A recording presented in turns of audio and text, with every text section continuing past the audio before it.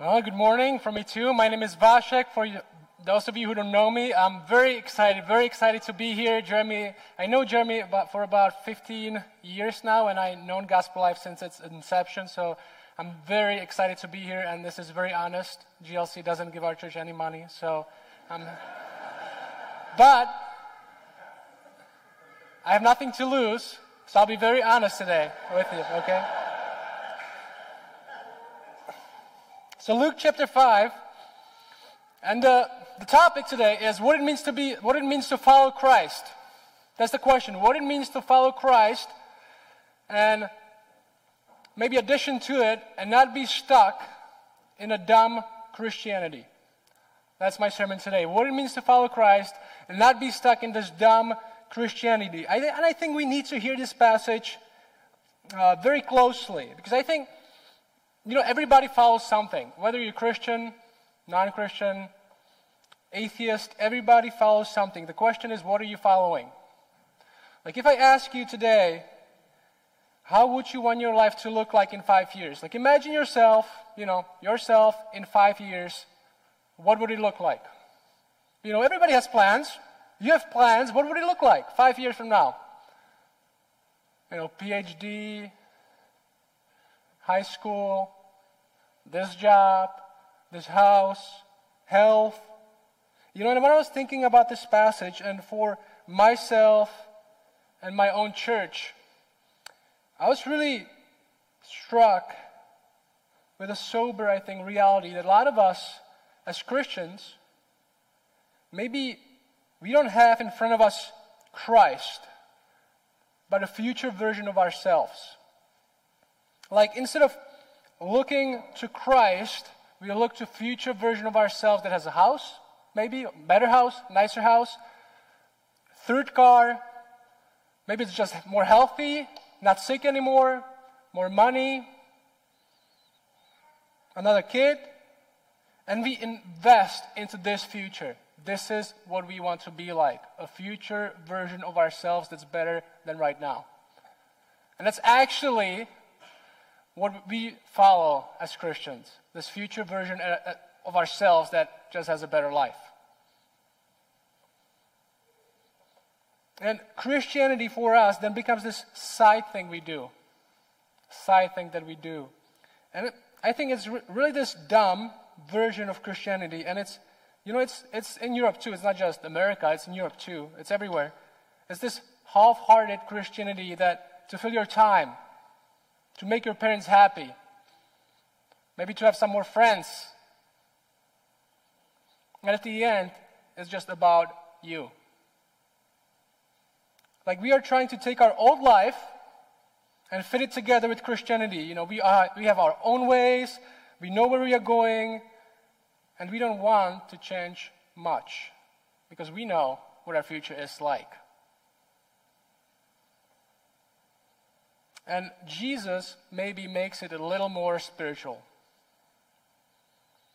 And at the end, I think, we just become spiritual unbelievers. Spiritual unbelievers, people who go to church, but follow themselves. Okay, so what does it mean to follow Jesus? I have several points today, and if you're writing notes, this is the first one. And we're going to get into the text shortly. First point is this: following Christ means not following ourselves. Okay, that may sound really obvious. Following Christ means not following ourselves, but maybe it's obvious, but the culture tells us differently. You have to look to yourself, look to your beautiful self. I don't know if this happens here, but at our church, from time to time, I'm preaching and somebody comes up or raises their hand. It's really awkward. I had a guy who came to me and started asking questions, and like several weeks ago before we left to here, there was a guy in our church who sat in the front row and kept raising his hand. And I was not preaching, so I didn't care that much, but he was raising his hand, and a guy that I'm training was preaching, and then we spent like 3 hours talking to this guy, and he hated that we used the word sin and judgment. And that guy made a YouTube video against us. And it was all about oh, these Christians talking about sin and judgment, but it's all about looking to yourself for answers. Your beautiful self, you have to find strength in yourself. And it's all around us. But the message of the gospel is not that God calls incredible people, but an incredible God calls people. Gospel is not about seeing ourselves, finding ourselves, but God seeing us, finding us, and having mercy. And the text starts like this. This is verse 27. Look there with me. It says, after this, Jesus went out and saw a tax collector named Levi. Okay, this is Matthew, sitting at the tax booth. And he said to him, follow me. You know, Matthew, Levi, this guy, tax collector. This is a man, I want you to understand, and maybe you heard this at church before. This is a man people were afraid of. Like, tax collectors are not just these people who just sit there and just collect money like a cashier. These people are evil.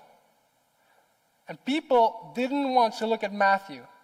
You know, do you know, like, maybe where you're young, so you remember school. When you're at school and the teacher calls people, like maybe gives a tough assignment and it looks for people to call out, and you're kind of not looking, trying to avoid eye contact, not to be called out.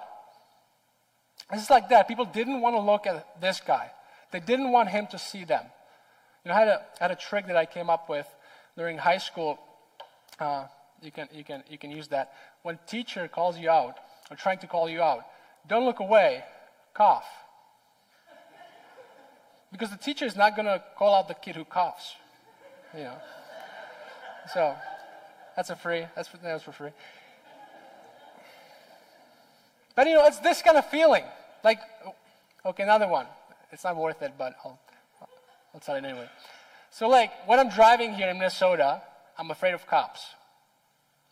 Not that they're going to shoot me, but that they're going to stop me and, you know, I don't even know if I have insurance. It's not my car. And so, anytime, and maybe you have this feeling too, anytime a police car drives behind me, I kind of, you know, switch rows. I kind of try to get away so he's not behind me. I have this feeling I need to get away. You know, like, I have nothing to hide, I think, but I'm not going to risk it, you know.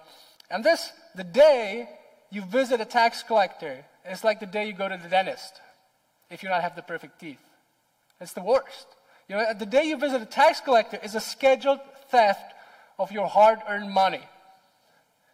The worst day, tax collectors collecting money, and they're not collecting money for Parks and Recreation. You know, they're collecting money for a regime, for Rome, that was oppressing them. It's like in Ukraine collecting money for a Russian army. It's not good. Financing an army that was occupying them, collecting more than they had to because that was the only incentive for them to do it. The Rome told them, you can collect more than is required and you can keep it. So they're stealing money. And you know, and it was their own people. Traitors. You know, it had to be one of their own because how else do you know where the money are? There are no bank accounts. And they hired their neighbors. You know, who else knows you're better off than your neighbor? It's like, Justin, huh? A bath hot tub. Must be nice. You know, I got it for baptisms.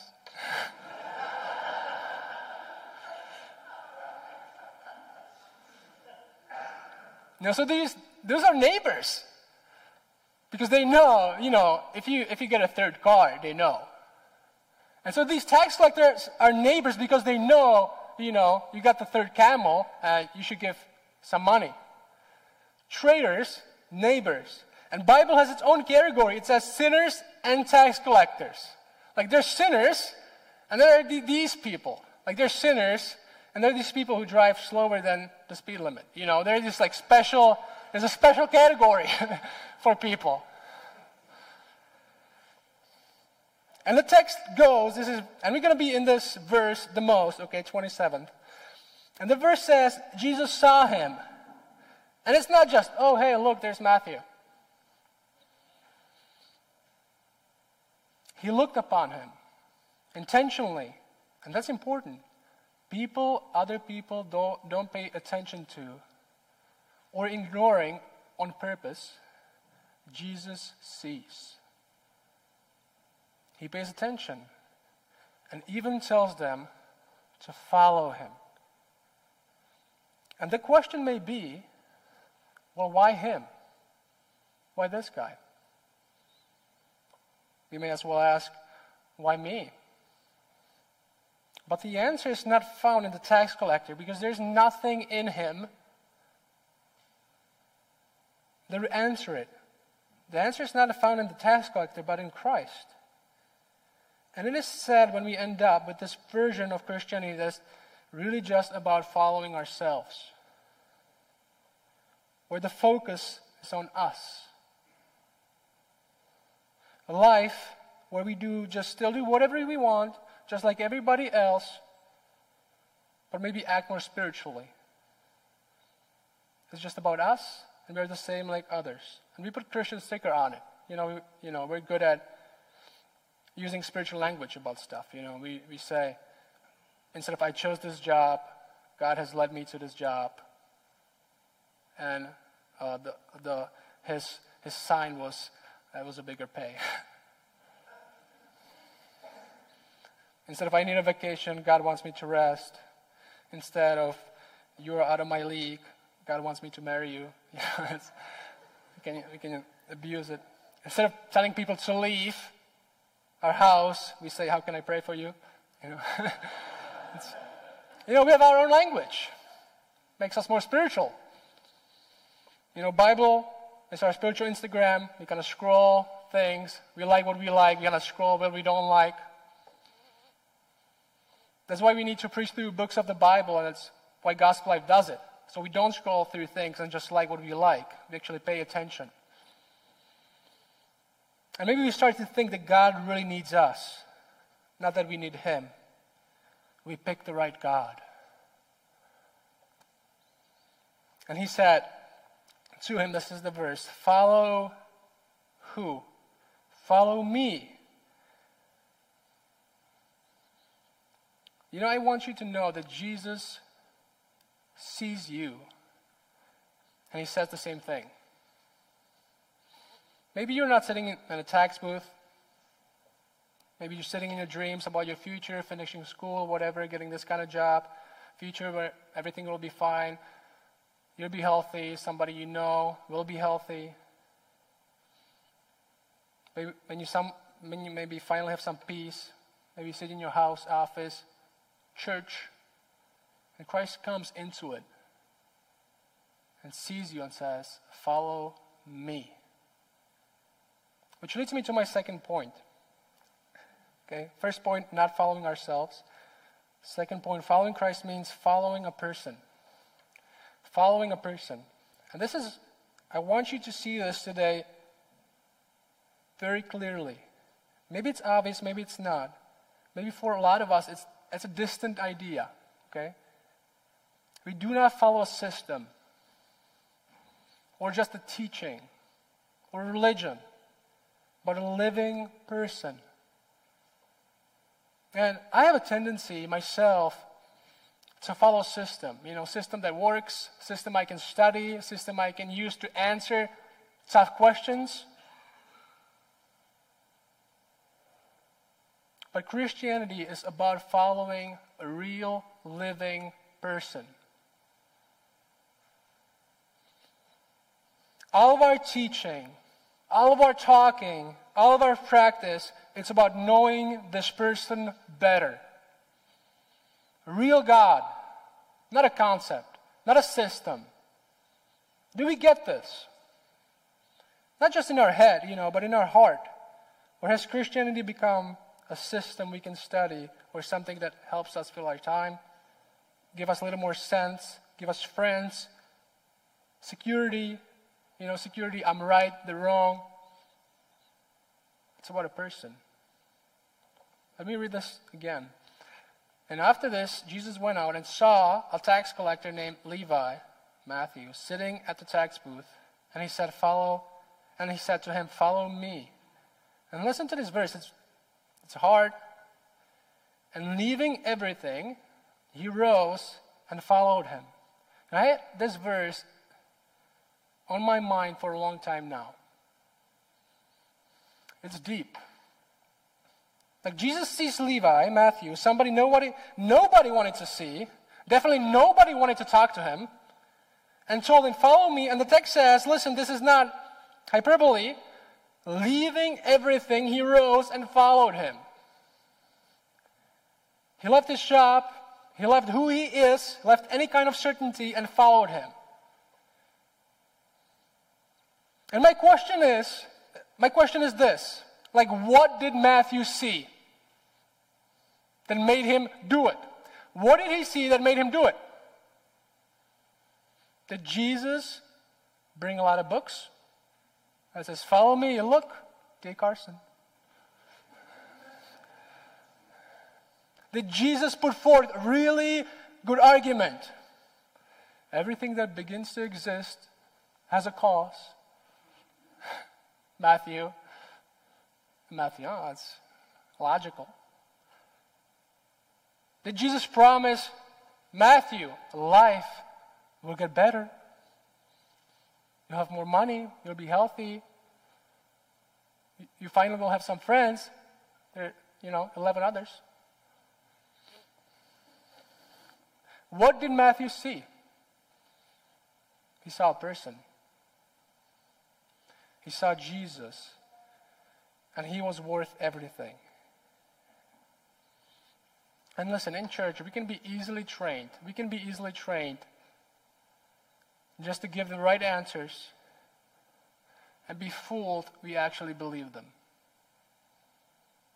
Like the church experience is like me going to Starbucks. I hate going to Starbucks in America and Chick-fil-A too.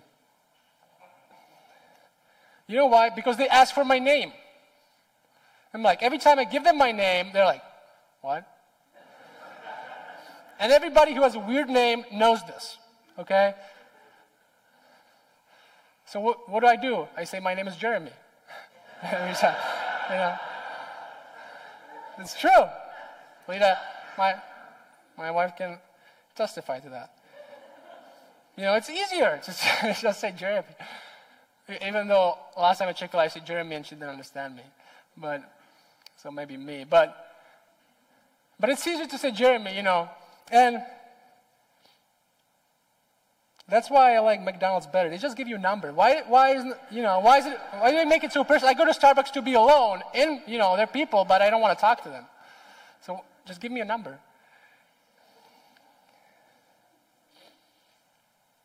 But we can be like this in church too, right? It's easier to say, Jesus or whatever, I believe. Because it's awkward to say what you really believe, what you're really feeling, that you have real doubts. Everybody's so cool. They have their answers ready, and they're fooled. They become fools themselves. And people fall away all the time. It's hard, especially when you're planning a church. Like our church is very similar to this one. It's hard to lose people when you're not, 1,000 people. Because they're not there. They fell away. People fall away all the time. They fall away from church probably because they have their own idea what the church is supposed to be. They like their own style of teaching, leaders, music. But the church fails all the time. Makes mistakes. People fall away because they had their own idea how everybody has to act towards them, and they didn't get it. But people fail all the time. They sin.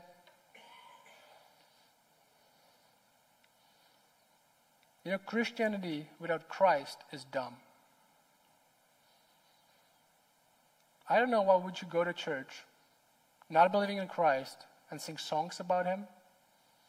Like, I would rewatch the game last night probably, if I wasn't a Christian. I wouldn't go to church and sing songs about Jesus. So why do you? But we are here in this church together because of one thing. And it's not the guy in front. It's not the band. It's not the donuts.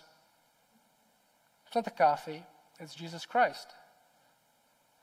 And we follow him. We follow him together, but we follow him.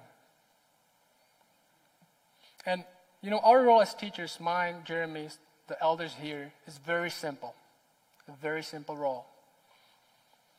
is to show you that Jesus Christ is the best thing you can have. Is the best thing you can have. Tell you who is He like. How this book talks about Him on every page. He's all we need. Our entire theology, our study, so everything leads to Him, to a person.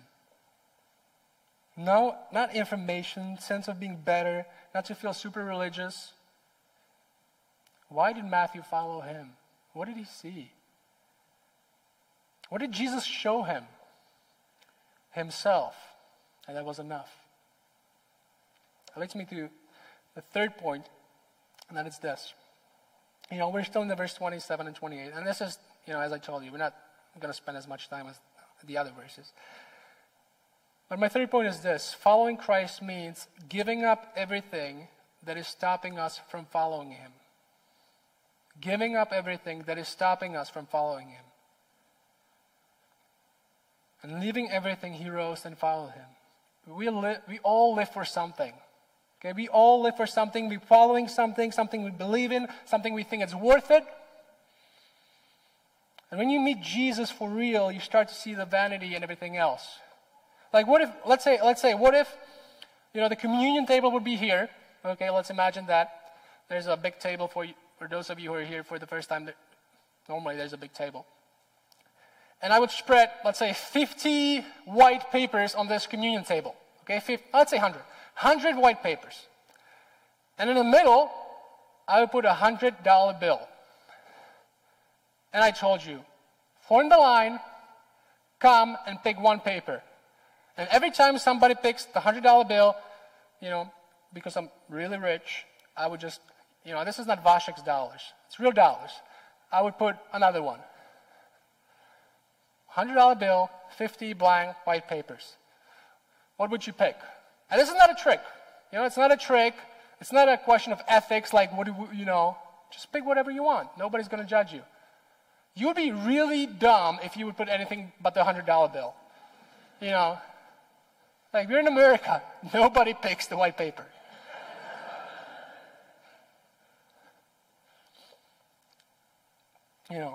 Why? Because we see the value, right? We see the value is so obviously bigger than everything else. And that is the point. That is the point of the story. Matthew sees Jesus, and everything else becomes white paper. That is what's happening. And everything else becomes white paper. It would be dumb to choose anything else. It would be dumb to still sit in the tax booth. We think it's crazy right now to leave everything he had, to give up everything that was stopping from following him, but it's not dumb. The opposite would be very stupid.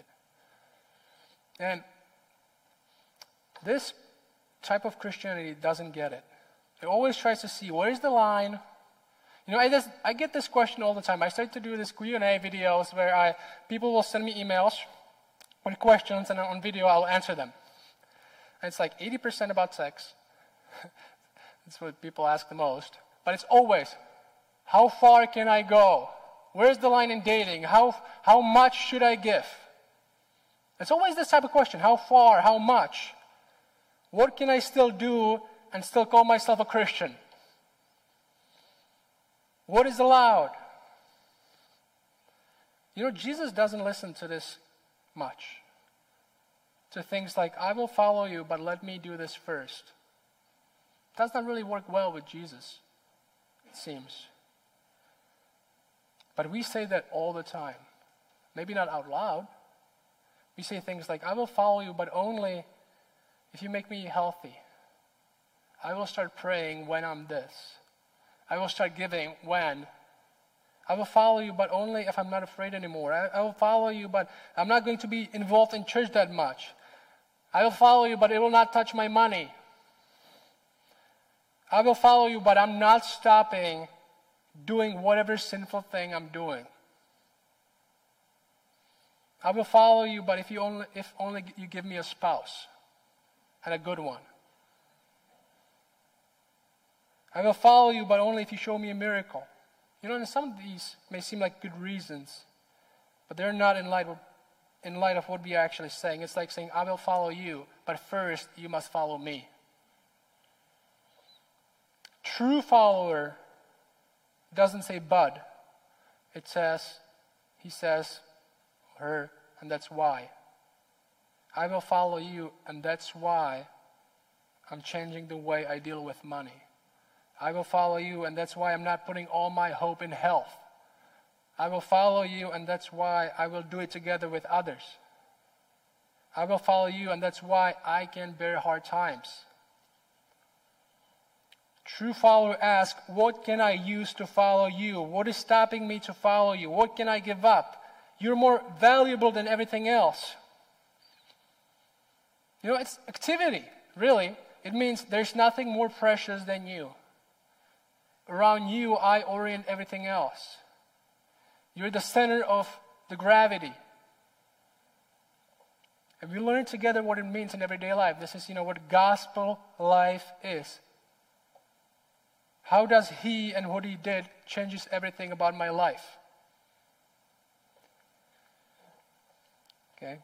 Point number 5. I'll move in the story. Following Christ means inviting others to do the same. Following Christ means inviting others to do the same. Listen to the verse 29.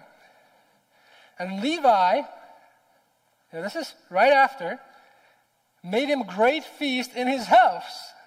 And there was a large company of tax collectors and others reclining at the table with them. What does Matthew do next? Party. It's biblical. You should do more of those. Do them better than just grape juice and whatever you guys do here. But we can see this everywhere, right? Woman at the well. Come see the man who told me everything I have ever done. You have to see this guy. And Matthew celebrates Jesus, and what he does, invites others so they can meet with him as well. His friends, tax collectors, sinners. These are the gangsters. These are the kinds of people that would not go through metal detectors successfully. But if Jesus, this is the conviction. If Jesus can call me, he can call anyone. If Jesus can call me, he can call anyone. You have to meet with him. And he made a great feast in his house. And there's a large company of tax collectors. This is like the most hated group in a city at one place. To follow Christ really means to have Christ in your life. So others would see him, hear about him, be invited to follow him as well. All kinds of people. These may be the worst people in the town, and Jesus is there. And actually the people who hated him the most were the religious ones.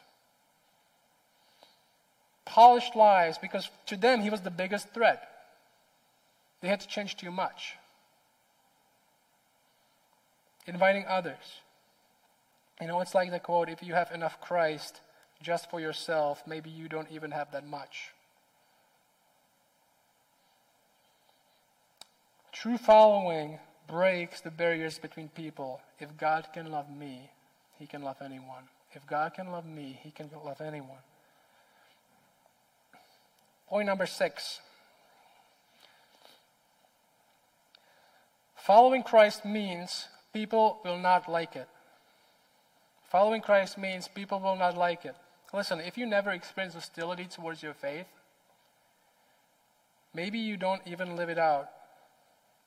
You don't live out what you believe much. I'm not saying you have to be over-the-top jerk in what you believe. But are you talking about what you believe out loud, using your mouth? Maybe you live it out and you're fooled again because you live it out only in front of your church people, your Christian friends, and they know how super Christian you are, but nobody else knows. Verse 30, and the Pharisees and their scribes grumbled. They were angry.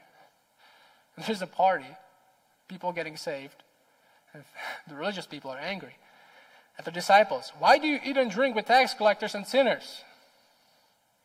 People grumble. How can you believe these things?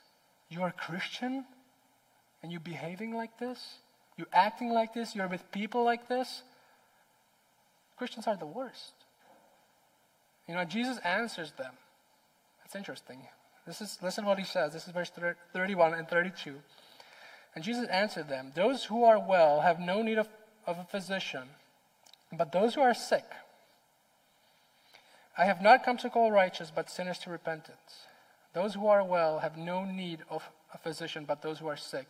I love his answer. What he tells them. What does he tell them? He tells them this. They're asking, "Why are you with these people?" And Jesus tells them, "Because they need me. Because they need me." And isn't that the primary reason why we do missions? Why we do church planting? Why we do everything? Why we do this too? People need Jesus. That's our basic conviction. People need Jesus. And the point is not that Pharisees are healthy and others are sick. Pharisees thought they're healthy, but we're as sick as others. Why are you with people like these? Because these people are the people who need me. And maybe in our thinking, we became closer to Pharisees actually than the other people. We have a false idea that we're the moral and healthy ones, and that our society is kind of like nice and moral, and they don't really, like what they really need is this like good argument, but like not really Jesus. It's kind of awkward. So we never tell them about him.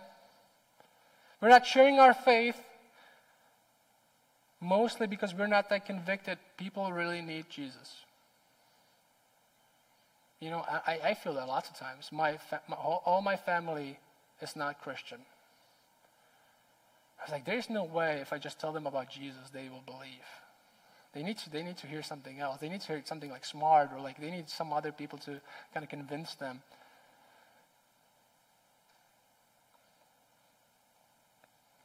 Do people need him? You have to answer for yourself if you believe this. Do people need Jesus? And the Pharisees, see this. Pharisees, the religious people, are standing there and they do not get the scandal of grace. They work their whole life to be good with God, to be the most religious, but the text is saying, and they're wasted their time. God calls everyone, welcomes everyone, calls people to repentance and trust. And listen, if you think you deserve a relationship with God on your own merit, you will automatically see others who you think do not deserve it, because they are not like you. They do not like this message. God is too loving, too gracious. True God would not be friends with such people. They even tell them, and they said to him, after he tells them this, "These people need me." And they said, "The disciples of John fast often and offer prayers, and so the disciples of the Pharisees, but yours eat and drink." They're not like us. We didn't like the other guys either, but at least they're kind of like us more. Point number 7. Hey, last point. Following Christ means to be ready to grow and change things up. Okay, ready to grow and change things up. Let me finish with this Jesus' parable. Kind of weird. I don't know if it's weird to me. Every time I read this wineskins parable, I never really understood, I don't know. Maybe it's just me, but it's like I kind of always skipped it. But it's really important. That's why I included it, okay? And he tells them a parable. No one tears a piece from a new garment and puts it on an old garment. If he does, he will tear the new, and the piece from the new will not match the old. And no one puts a new wine into old wineskins. If he does, the new wine will burst the skins, and it will be spilled, and the skins will be destroyed. But the new wine must be put into fresh wineskins. And no one, after drinking the old wine, desires new, for he says the old is good. And the point is this. It's actually not a very difficult point. The point is this. Something new is coming. Something new has come. Christ is coming. Christ has come. The old system of things does not fit and cannot fit. You cannot have Christ in your own system. It doesn't work. It doesn't fit. It does not work. You cannot do things, serve two masters. You kind of have your old life here, and then Christ here, kind of like your spiritual guide, making your old life a little more spiritual. It doesn't work. Pharisees had their own ways. Even the parable ends weirdly, and no one after drinking the old wine desires the new, for he says the old is good. The Pharisees were kind of the connoisseurs of the old. Old whiskey is better. Old wine is better. I have no desire to trying anything new. Lagavulin 4, no thank you. I stick with my 16. And Jesus is coming, and the Pharisees is like, we like our old. How can we have you but not really change anything about our old? And Jesus says, it doesn't work. It doesn't work. That's like us, right? My life is perfectly planned. Thank you very much. How can I have you and not change things up? It's kind of a lot of people's question. Your teaching looks like it means we have to change a lot of our life. I don't like that. Can I follow you and not change too much? Most people do not want to follow God. They want to follow them. They want God to follow them. Maybe some of you today are trying to fit Christ into your old life like a spiritual inspiration, spiritual guide, helper, and it doesn't work, it looks dumb. And you should either commit or leave. I think you have two questions in front of you today. Okay? Choose one. Choose one. First is this. How does Christ fit into my ideas and dreams about my future? Yeah, that's question one. How does Christ fit into my ideas and dreams about my future?